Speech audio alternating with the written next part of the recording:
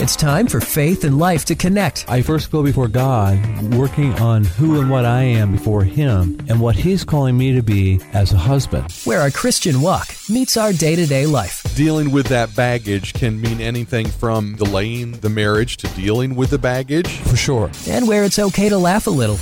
Meaningless days I look at. I'm looking at meaningless days and live happily with the woman you love, and I'm trying to figure out how they wind up in the same sentence. We're not saying that the marriage is meaningless. Heaven forbid we say.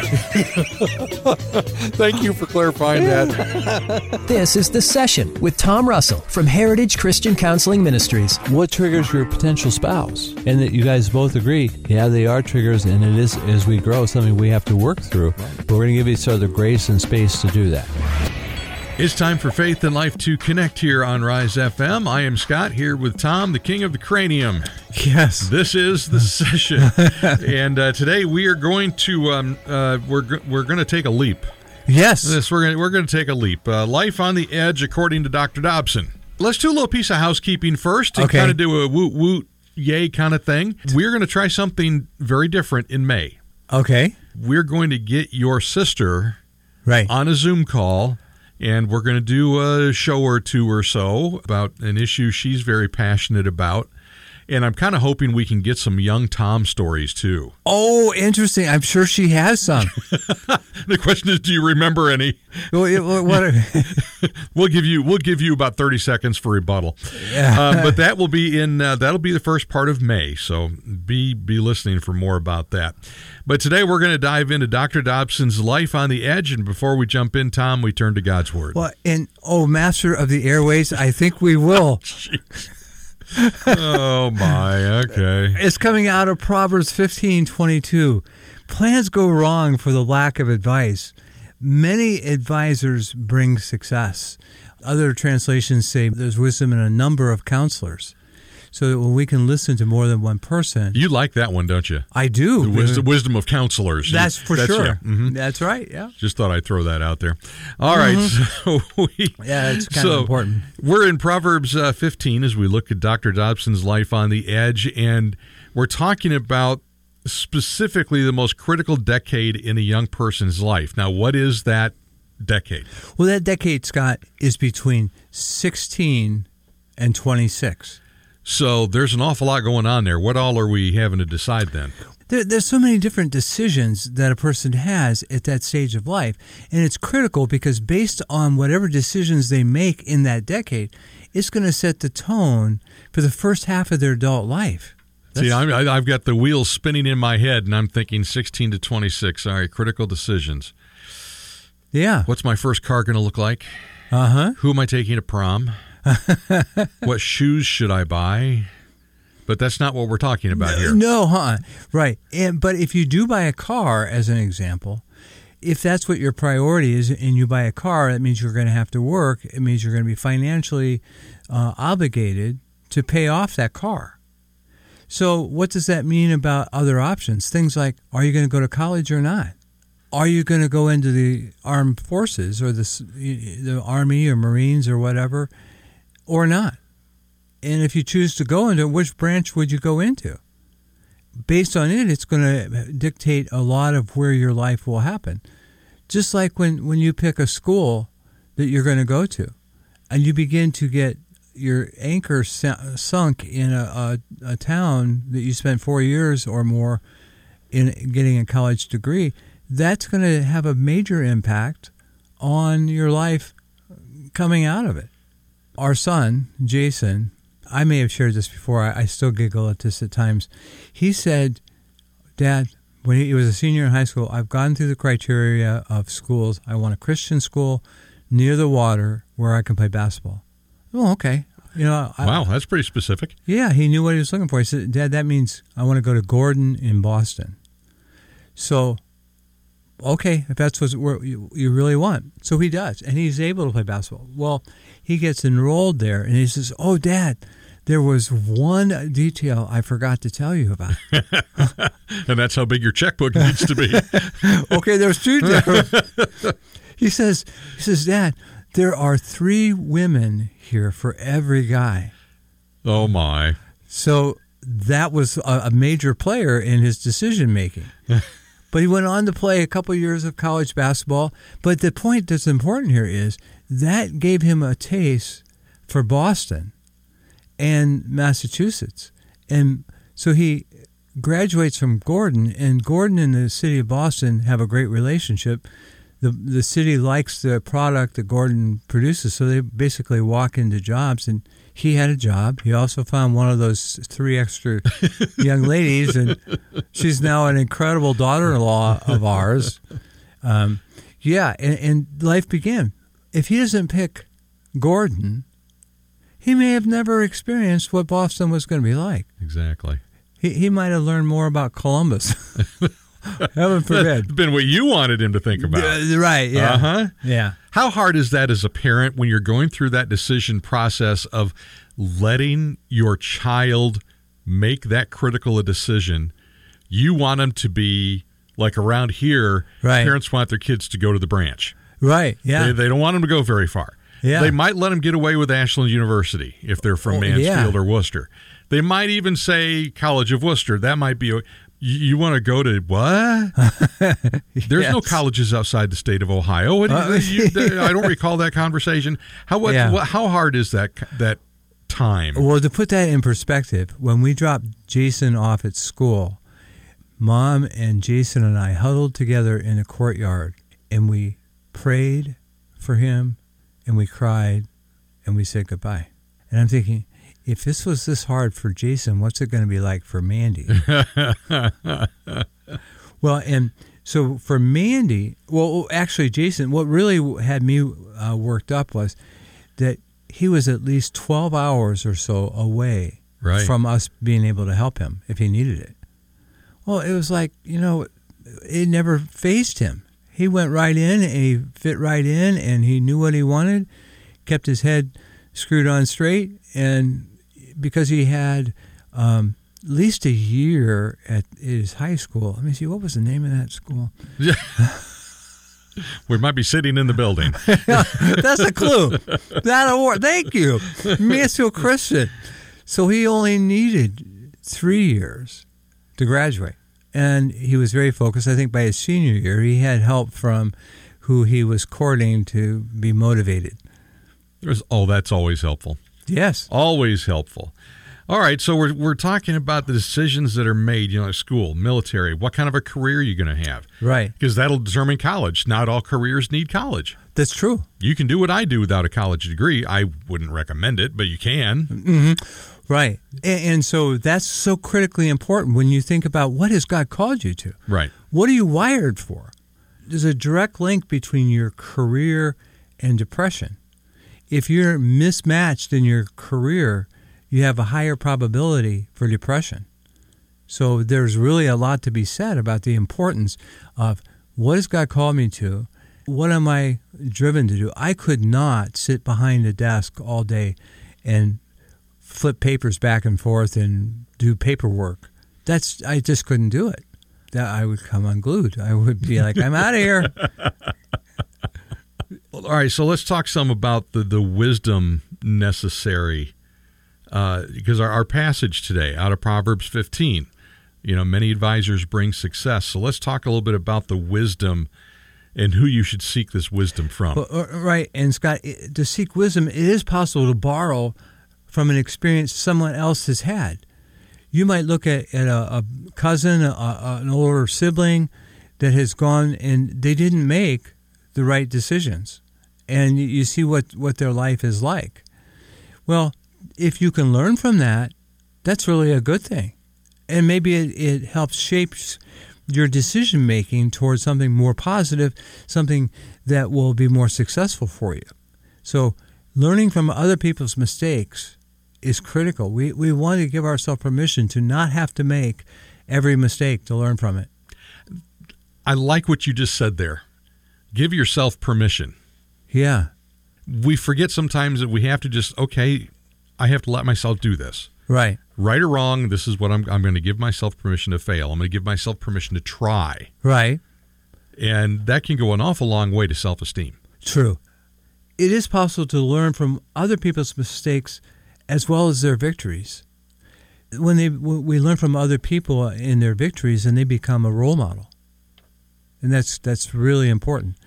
To be able to look at someone's life and see what decisions did they make that caused whatever issue came up. There are people in my family of origin that I was not at all impressed by. I just had this sense growing up, that's not right. That's not right. Until I met my pastor, who began to say things that really made sense. And I'm like, this is good. This is really good. See, it's the Holy Spirit just having an early influence in your life when I guess God knew you needed it. Absolutely. And he knew I was going to need help, so he brought me this most beautiful person to help me. On the third grade playground where you got married. That's right. Yes. Yeah, without question. So we're going to bring in one of Dr. Dobson and yours favorite research topics to talk about, a guy named Maslow. Right. Now, let's talk a little bit about what you mean here in the notes where you say Maslow Self Actualized. Well, that sounds like another one of those 25-cent words you got from Ohio State. Let's see, did I get that from Ohio State? I might have gotten that from Ashland. Oh, okay, either way.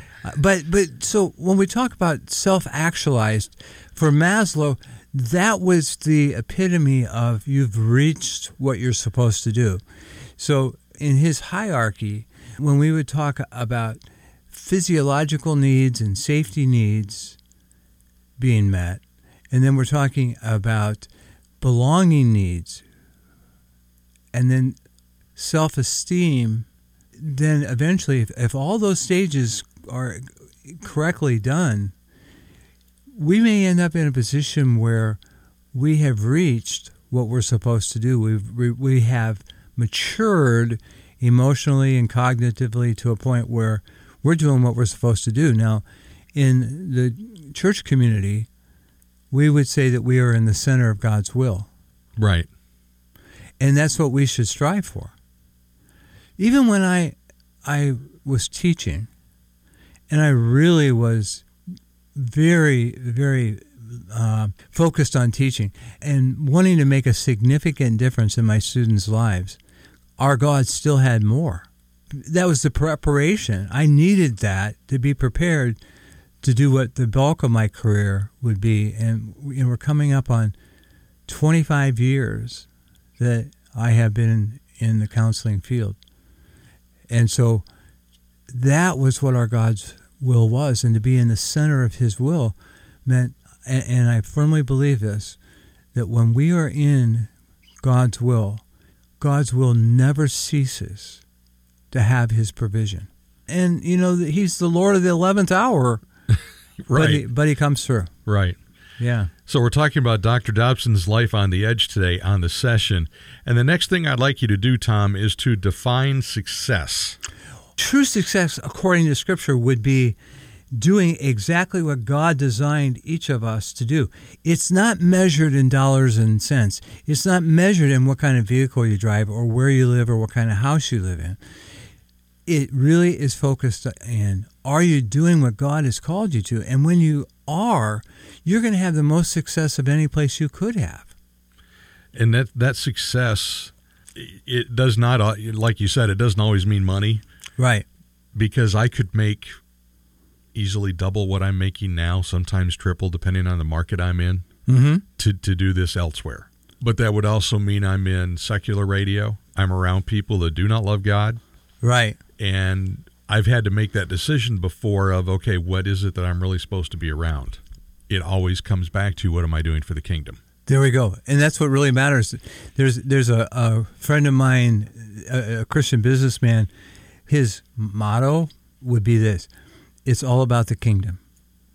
It's all for the kingdom. And when we take on that perspective, then decision-making becomes totally different. Absolutely. And then there's always the passage that we rely on a lot from Jeremiah chapter 29. For I know the plans I have for you, declares the Lord, plans to prosper you and not to harm you, plans to give you a hope and a future. Now, as we're talking about this idea of success and really trying to center in on what God wants us to do, what you have notes in here about implications. What does that mean? Well, we're trying to figure out what is that future? What are we wired to do? A topic that you could actually spend most of the night talking about likely has something to do with what God has wired you to do. And then we begin to seek in that field how we can impact people. I remember Kathy and I were married probably 2 years or less. And this neighbor couple that we looked up to told us, yeah, we're going to get divorced. That really impacted me. And that moment on, although Kathy had a lot to say maybe prior to that marriage really became very important to me. Even throughout my teaching career, Kathy and I would get involved with marriage retreats at our church. And, I look back at where we started in marriage retreats. We started in the kitchen washing dishes. And as time went on and we grew and matured, we began to take a part in it. We ended up then becoming partners with another couple in our church that we would do marriage retreats together. And eventually we were doing them on our own. And so that was my heart.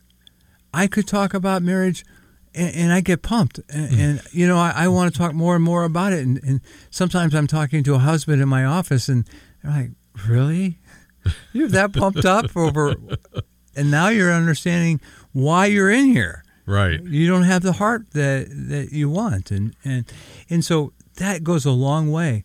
If you can say, yeah, you know what, I could talk about, and this is a true story too, that my son in Boston, he was wined and dined to that little computer company out in San Francisco. It's named after a fruit. So that fruit went after your son, huh? That's right. Okay. So Apple wined and dined him. And he lands there. But he's there like, I don't know, maybe 5 years or 6. And then this company that had friends of his, it was one of the music search engines. They ended up wining and dining him to come. And his decision, he said, Dad, I really began to think about what has the potential to keep me up all night talking about it. And he said it was music. And to this day, he's still, that is so critically important. He could name, songs out of different... Right. My head would spin. And, I was probably alive when those songs were happening. That's some of the most fun I have with the girls when we go out to eat or something. There's something playing in the speakers. And we'll play Name That Tune. Okay. Yeah, I bet you'd like to do that. And we have fun with that. Mm-hmm. All three of us have fun with that. Let's talk about one quick thing here as we wrap up, Tom. With what Dr. Dobson's doing with Life on the Edge, and that was one of his books. Right. And so there's a whole nother topic of his, a whole nother depth to this. When we're talking about this critical decade of between 16 and 26 years old and all the decisions you're making here from school and military and work and marriage and finances and all that kind of thing, when should we as parents, or if we're in that age bracket or we're coming into it, when should we really start planning for talking about this topic? Right. Well, and Scott, I really think late elementary into junior high, there should be some discussion about what do you want to do? You don't have to carve in stone that you're going to be a businessman and own Dad's business. Not that. But what's your interest in the fact you want to be thinking about that you are going to be making a living? What is your interest? And then we begin to nurture that as we go through junior high, and maybe some of the classes that are taken in high school might give them a better idea of, is this really what God is calling you to? And if you get drawn into it, then that's really a good thing. I remember if there were 2 classes in my high school. Now, my high school career is nothing to write home about. In fact, I probably paid off my government teacher just to get out. But anyhow, one of them was psychology. Back in high school, I really had a heart for psychology. And my guidance counselor said to me, oh, you don't want that because you'll take a master's degree. And you weren't considered an academic by your guidance counselor. Exactly. Yeah, I was not at that point. see, I had that interest, and that's what we're looking for. You know what? If someone loves math and they're good at math, well, you know what? Maybe we want to pursue that. They love music. They have a heart to be a music teacher. Then we want to pursue that. But that can be cultivated over high school. You don't want to wait till their senior year and go, oh, let's see, what am I going to do? They want to have some feelings about that then. It's something you can nurture over the years prior to getting to that 16 to 26. Yeah. So that they can start developing that. Because I know a lot of kids that I went to school with that had a passion for something, got a couple of classes into it in high school, and they came out and went, I don't want to do that. Yeah, I think I do want to work on Dad's farm. I need to get back into horticulture or whatever it was they took, because we had a big hort program in high school. Right. And, that they kind of figured that out. And there's still, I think the last research I saw in college students, I think the average number of major changes is like 8 over their career. So I think you said it wisely earlier. It doesn't have to be set in stone when you come out of elementary school, because you're going to grow. You're going to change. Your brain's going to change. Right. Your passions are going to change. But, my folks knew I was going to have something to do with the media when I was a toddler. Yeah. Wow. Because I would make all kinds of racket while the show was on. They'd go to a commercial break, and Mom told me I used to run up to the TV and stare at every commercial. Interesting. Quietly. And then when the show came on, away I went, and the noise continued. Interesting. So they knew they knew early on I was going to be in the media somehow. So sure, I mean, it may or may not happen that way for you, but it is going to happen, and there are passions in your life. And guys, trust me, your passions will grow beyond girls. Yeah. Yes. There are other passions. Don't get caught in that like I did. So as we wrap up today, Tom, there is a difference in income depending on how much education you get. And, of course, we want to strive for the best education we can get for our passion, for where we think God is leading us. But we just want to run through some stats here to give you an idea of what you can expect to earn. Definitely. And so when we look at this, Scott, we're looking at the median lifetime earnings of full-time workers by level of education. So when we talk about the median, that sounds like a statistical term. Uh-oh, did we do this again, Scott? Well, the median, if you think about a freeway, the median would be like the middle part of the freeway, not going north or south, but the part in between where cars end up piled up or broken down. So the median lifetime earnings, when we look at less than a high school degree, it's $1.2 million, less than a high school. If you have a high school diploma over your career, you'll likely make $1.6 million. You have some college, but no degree, $1.9 million, which comes out to about $47,500 a year. When you're talking about an associate's degree, $2 million, or about $50,000 a year.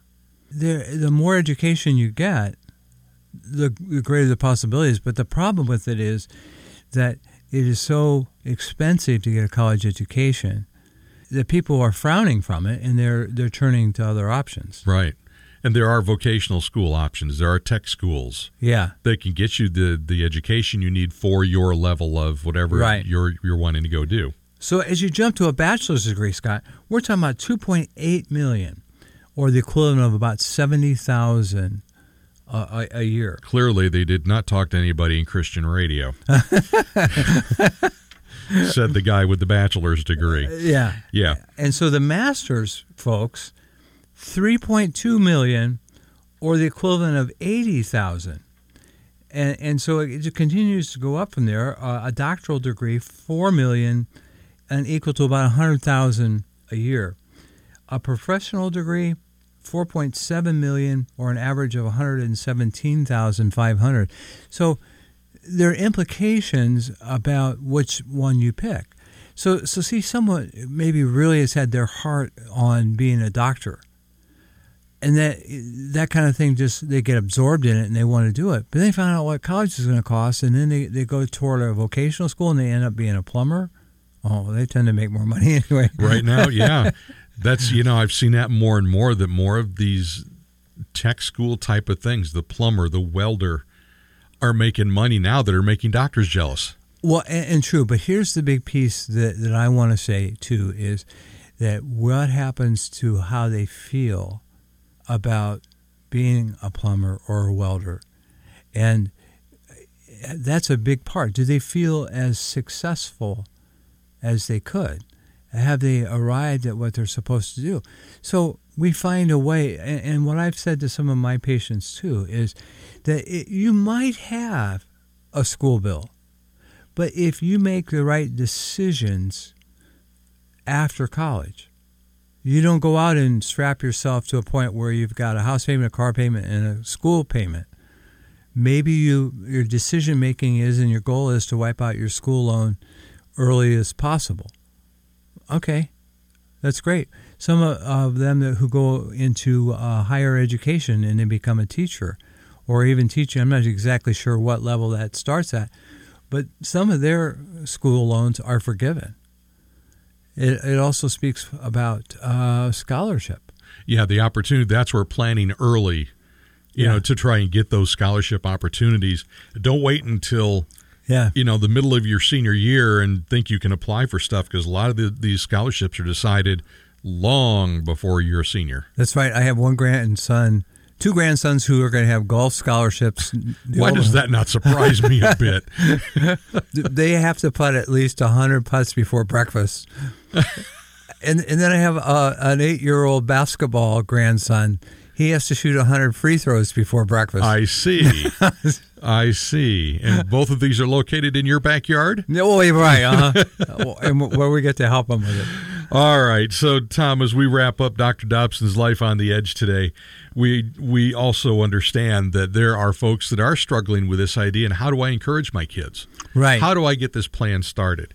And maybe, we're talking to a young adult that's maybe having trouble figuring out what that passion that God's giving them is. Right. And having a conversation with a Christian counselor can be an idea. How can they start that conversation with you? Well, I can be reached, Scott, at heritagechristiancounselingministries.com.